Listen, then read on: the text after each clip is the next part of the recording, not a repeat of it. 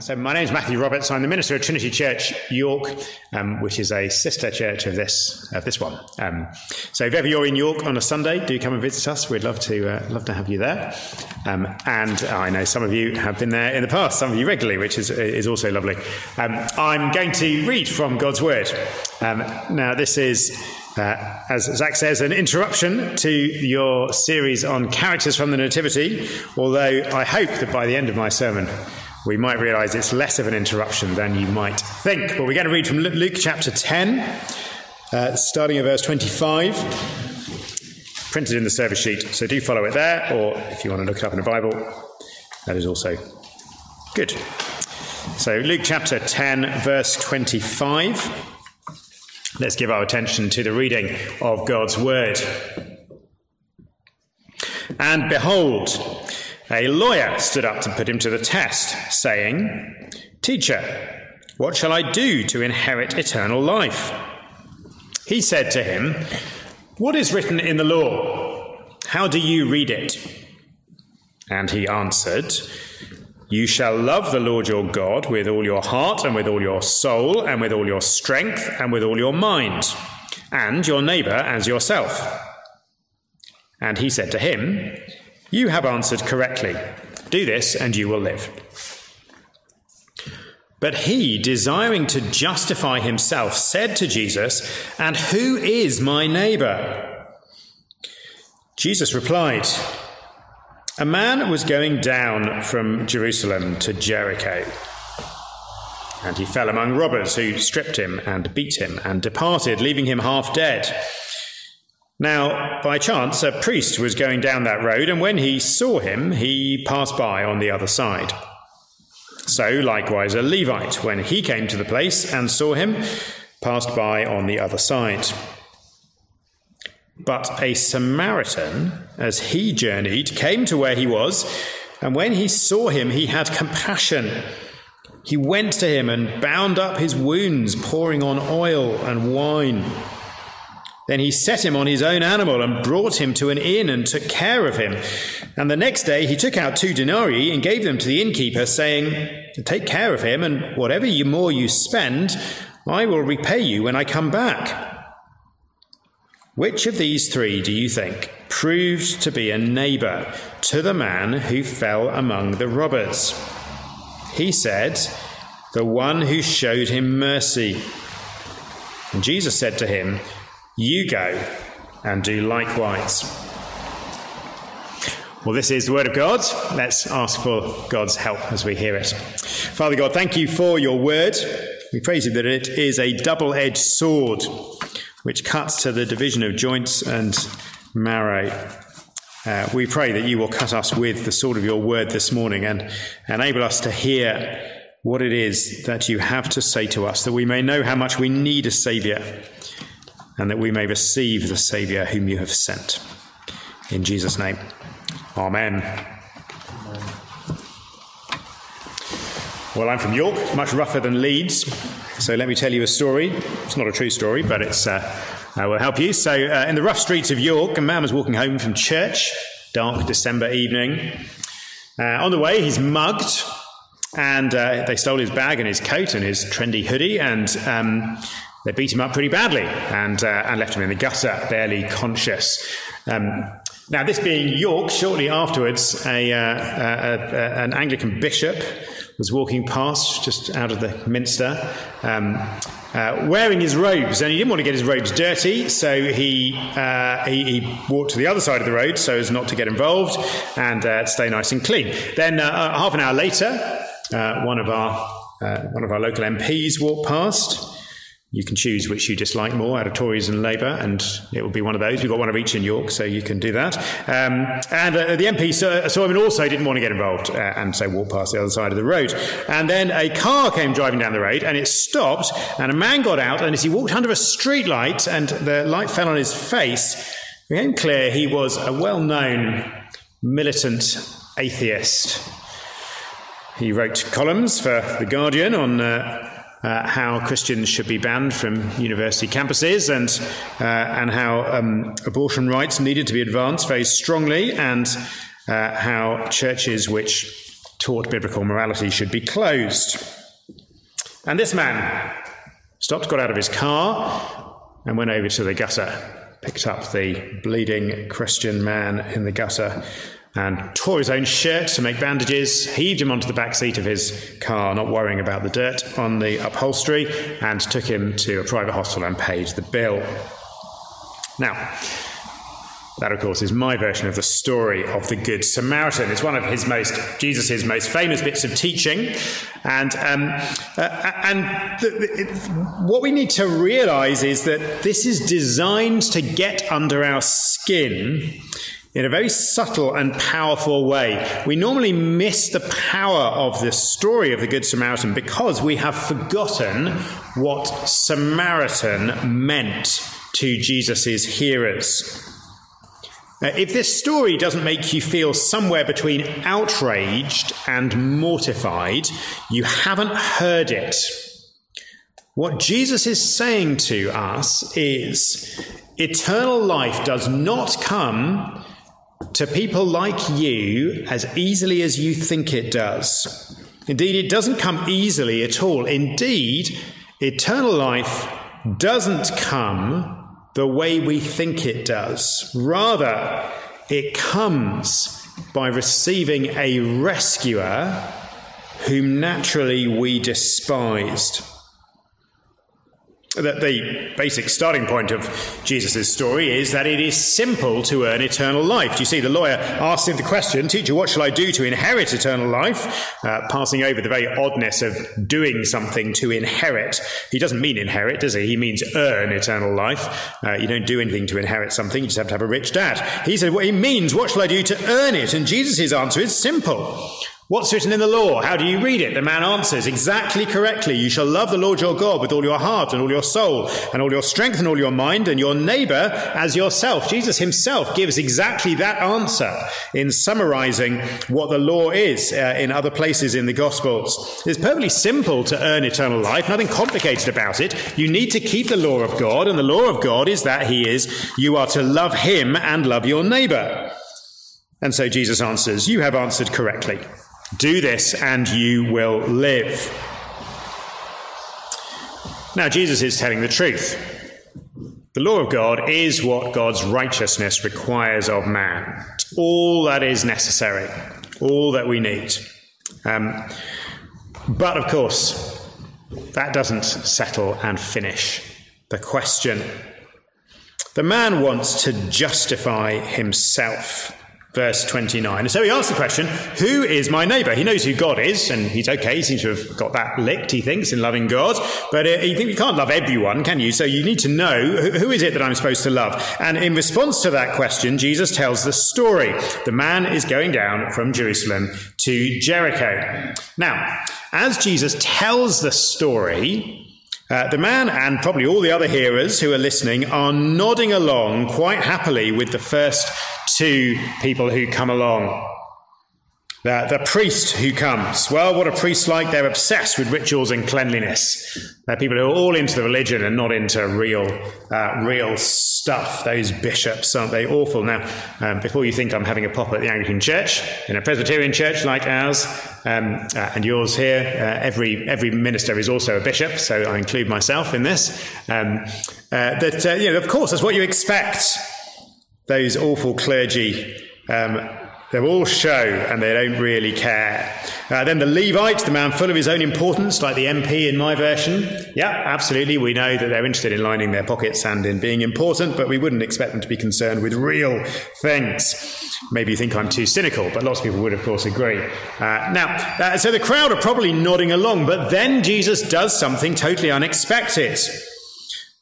The crowd are expecting the third character is going to be a humble, ordinary Jew who's going to be the example of neighbourly love that we want to see. Who's going to see that the man in the gutter is his neighbour.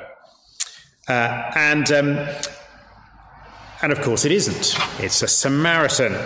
We got so used to the idea of a good Samaritan from this story that we often just don't realise that that is a contradiction. There's no such thing as a good Samaritan in the minds of the Jews. They were the remnants of the old northern kingdom. They were all mixed up and interbred with pagan nations. They had a mangled version of the Bible that they read. Their beliefs were a degenerate and blasphemous version of the true worship of God, and that their great national ambition was to destroy the temple in Jerusalem. These were people who hated the true religion, the true worship of God.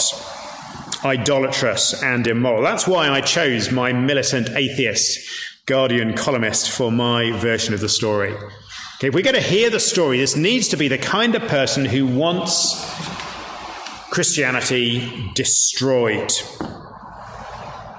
Someone who's spent a lifetime working to undermine Christians and to discredit the living God. That is who gets off the donkey or out of the car and comes to help, and who binds, heals, transports, gets safe, provides in this sacrificial way. Now,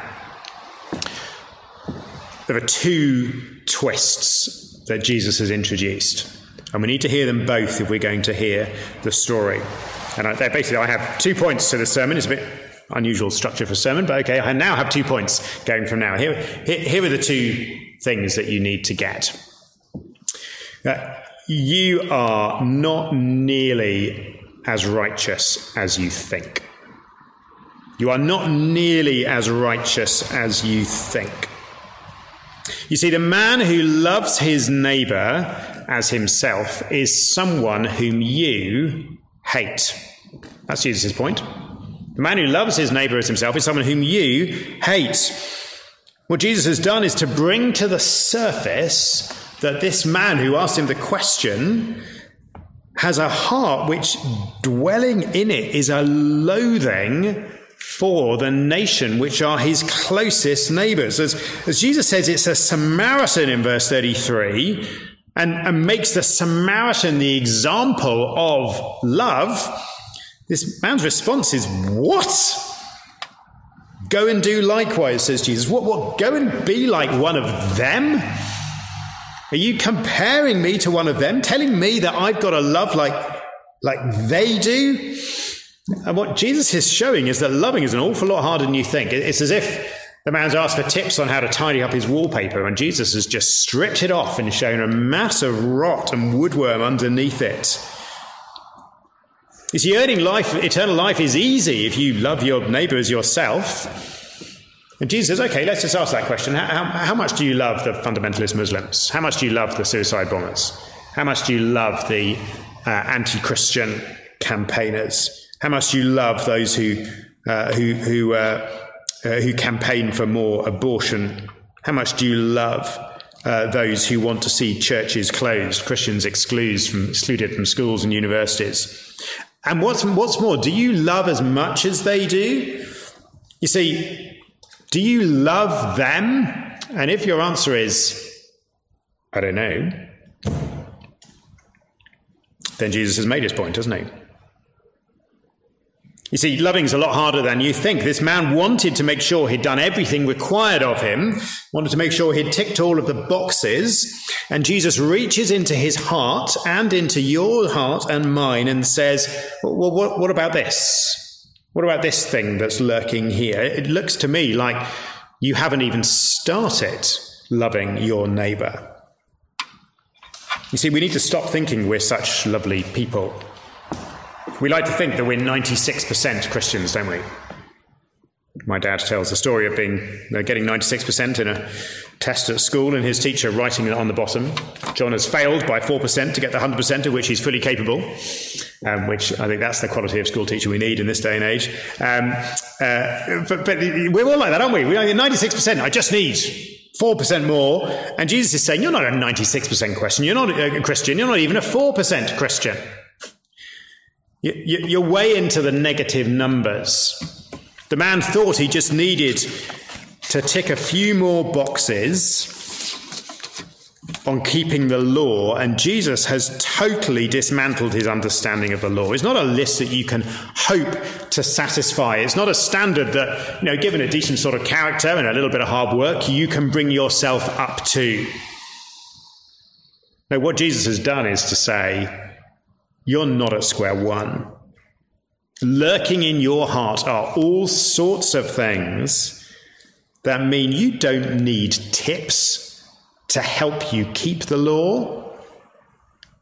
You need rescue for your massive failure to even want to keep the law. Well, that's the first twist. You need a saviour. But here's the second twist. Just think what it's like for the man as he listens to this story. Remember his question. Look at verse 29. Who is my neighbour? So Jesus starts telling the story, and the man is expecting, quite rightly, that he is going to feature in the story. There will be a character in the story that the lawyer is supposed to identify with. And that's true for us as well as we listen to it. Okay, that we know we're going to appear in this story somewhere. And so first of all comes the priest, and he walks by on the other side, and the man thinks, that's right, no, I'm not like that, that's not me. And then comes the Levite, and he walks past on the other side, and the man thinks, no, I'm not like that, so that's not like me. So now we've got the third one, and the man is thinking, right, next it's going to be my character. Next I'm about to enter this story as Jesus shows me what it looks like to be the kind of person who loves his neighbour, right? But who is the third character? It's the Samaritan. It's the godless, false religion believing, true God opposing, wicked man. And so Jesus' questioner is left thinking, well, that's not me either. I'm not a Samaritan. Where am I in this story after all? And here then is the twist. Remember the question, verse 29, who is my neighbour? And look what Jesus asks in verse 36. Which of these three do you think proved to be a neighbour to the man who fell among the robbers? If you've known this story before, as I guess many of us have you ever noticed that question seems to be the wrong way round? Should it not say, which of these three recognised that the man in the gutter was his neighbour? The man who fell among the robbers. Shouldn't it be that? That would make sense, wouldn't it? But it's not that, is it? Which of these three proved to be a neighbour to the man who fell among the robbers? The question was, who is my neighbour? And Jesus says, who is the neighbour to the man who is bleeding by the side of the road? In other words, what Jesus is saying to him is, you are not the noble helper looking for the right noble tasks to do. You are the bleeding pulp in the gutter, waiting for someone to rescue you. And that must have taken the man and the crowd totally by surprise, and so it should us. Jesus is saying, you came to me asking a question because you thought you were just a few ticks away from earning eternal life. And now Jesus shows him, you don't understand where you are before God and before his law until you realise that you are a bleeding pulp by the side of the road. You need a saviour.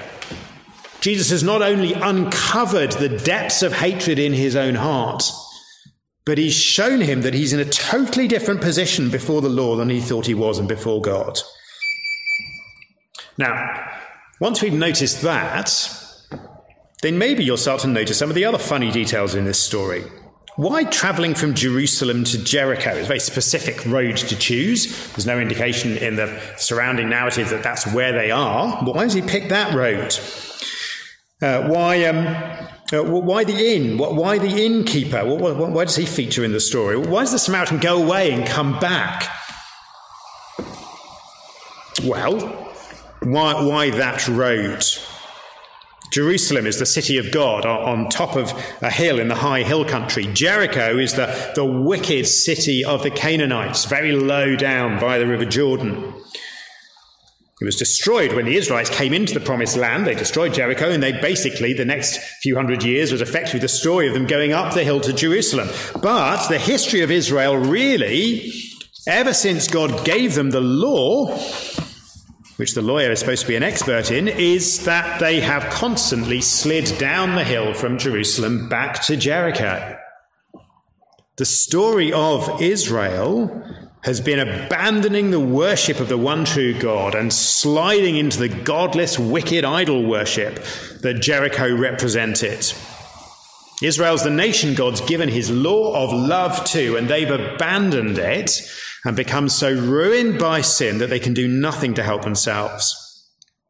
And now do you see, the story then reads quite differently, doesn't it? Once you get that there's something going on here, isn't there? Old Testament religion represented by the priest, it cannot help you.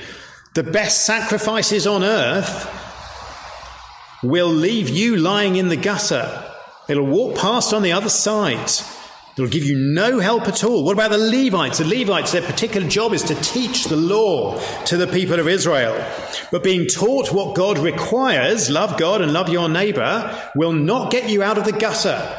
It'll walk by on the other side. It'll leave you lying there. The best moral instruction on earth will not help you. No, you are a half-dead sinner, battered and bruised by the hatreds of your own heart. And Jesus has exposed those and now says to you, your only hope is if a man whom you despise comes and lifts you up and binds and treats your wounds. And he takes you somewhere safe. And having placed you there where you will be looked after, promises he will come back to provide everything for you. You see, the story's got a lot more going on than you thought. A man you despise. Well, what was this lawyer's attitude to Jesus? Verse 25, he came to put him to the test. He didn't really want Jesus' teaching anyway. He didn't respect him. He's trying to catch him out.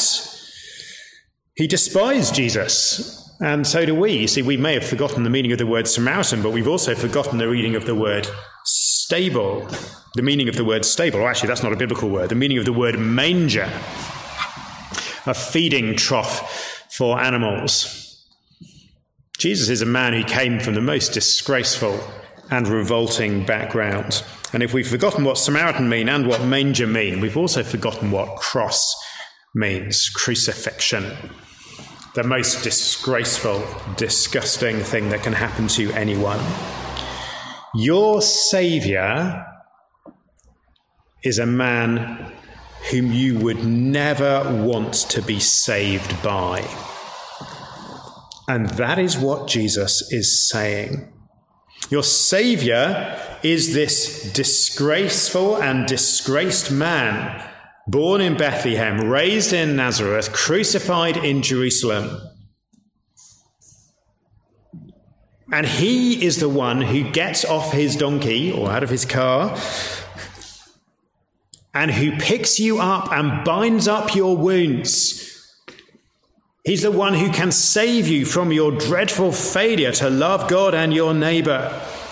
He's the one who, having picked you up and bound you up and forgiven you for your sin and placed his Spirit in your heart, entrusts you to his church for safekeeping and promises he will return to save you. Brothers and sisters, we need to stop thinking that we are only a few ticks short of what God requires. We need to realise we are the bleeding wreck in the gutter. And we need to realise that our one hope is the man whom God has sent, whom we never would have expected, who at huge cost to himself has come to save us. The one man who ever truly loved God and his neighbour as he should do, and who has done for us what we could not do for ourselves. Let me then end by applying this to us in a few ways. Perhaps you're here. I don't know you all. Perhaps you're here, or perhaps you're watching online, as some of you are, I know. And you're here out of curiosity. You're skeptical about Jesus. And if that's you, I want to say I'm very grateful that you've joined us today for this reason. I wonder whether Jesus has caught you out. That you came to see what kind of moral tips he would give you, whether he's got anything useful to say. And what Jesus has done in this passage is to show you who you really are. and that he wants to lift you up and make you new, if that is you, let me urge you to believe him, to let him do so. Everything else on earth that looks like it might help will leave you in the gutter.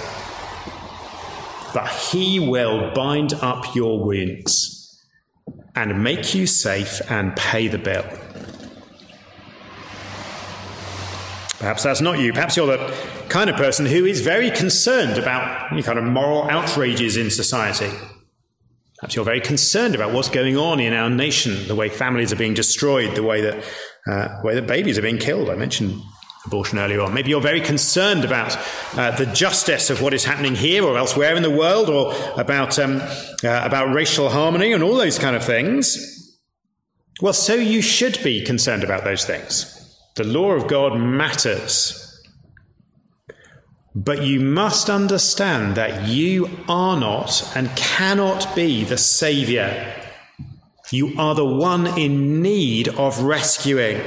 Yes, Christians should be concerned for those things. Yes, we should do what we can to make them better. But we must never think that we have it in us to put the world right, to be the kind of neighbours who are going to do such good to others that we will justify ourselves. There is no space in Jesus' kingdom for those who think they are rescuers, only for those who realise they're in desperate need of the one rescuer, the one saviour, Jesus Christ.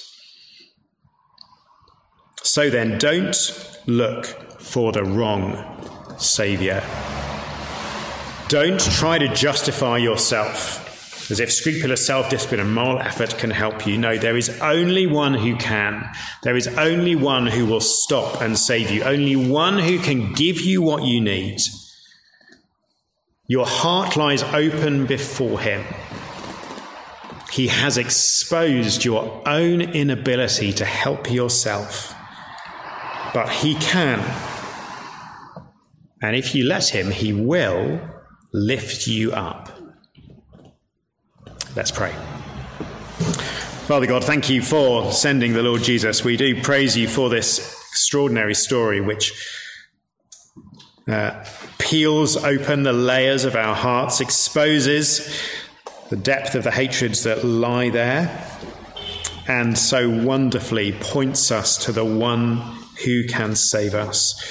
We ask, our God, that you will mercifully enable us humbly to bow the knee to the Lord Jesus. We thank you that you sent him from heaven in order to be our saviour. We praise you that he was born in poverty, he lived in obscurity, he died in disgrace. And yet in those things, he was doing exactly what we needed in order for him to save us. Father God, make us trust in the Lord Jesus alone and not in our own righteousness. And we pray that he will indeed come back and pay for us all that we need, that we may live with him and with you in the power of the Holy Spirit forever. In Jesus' name, amen.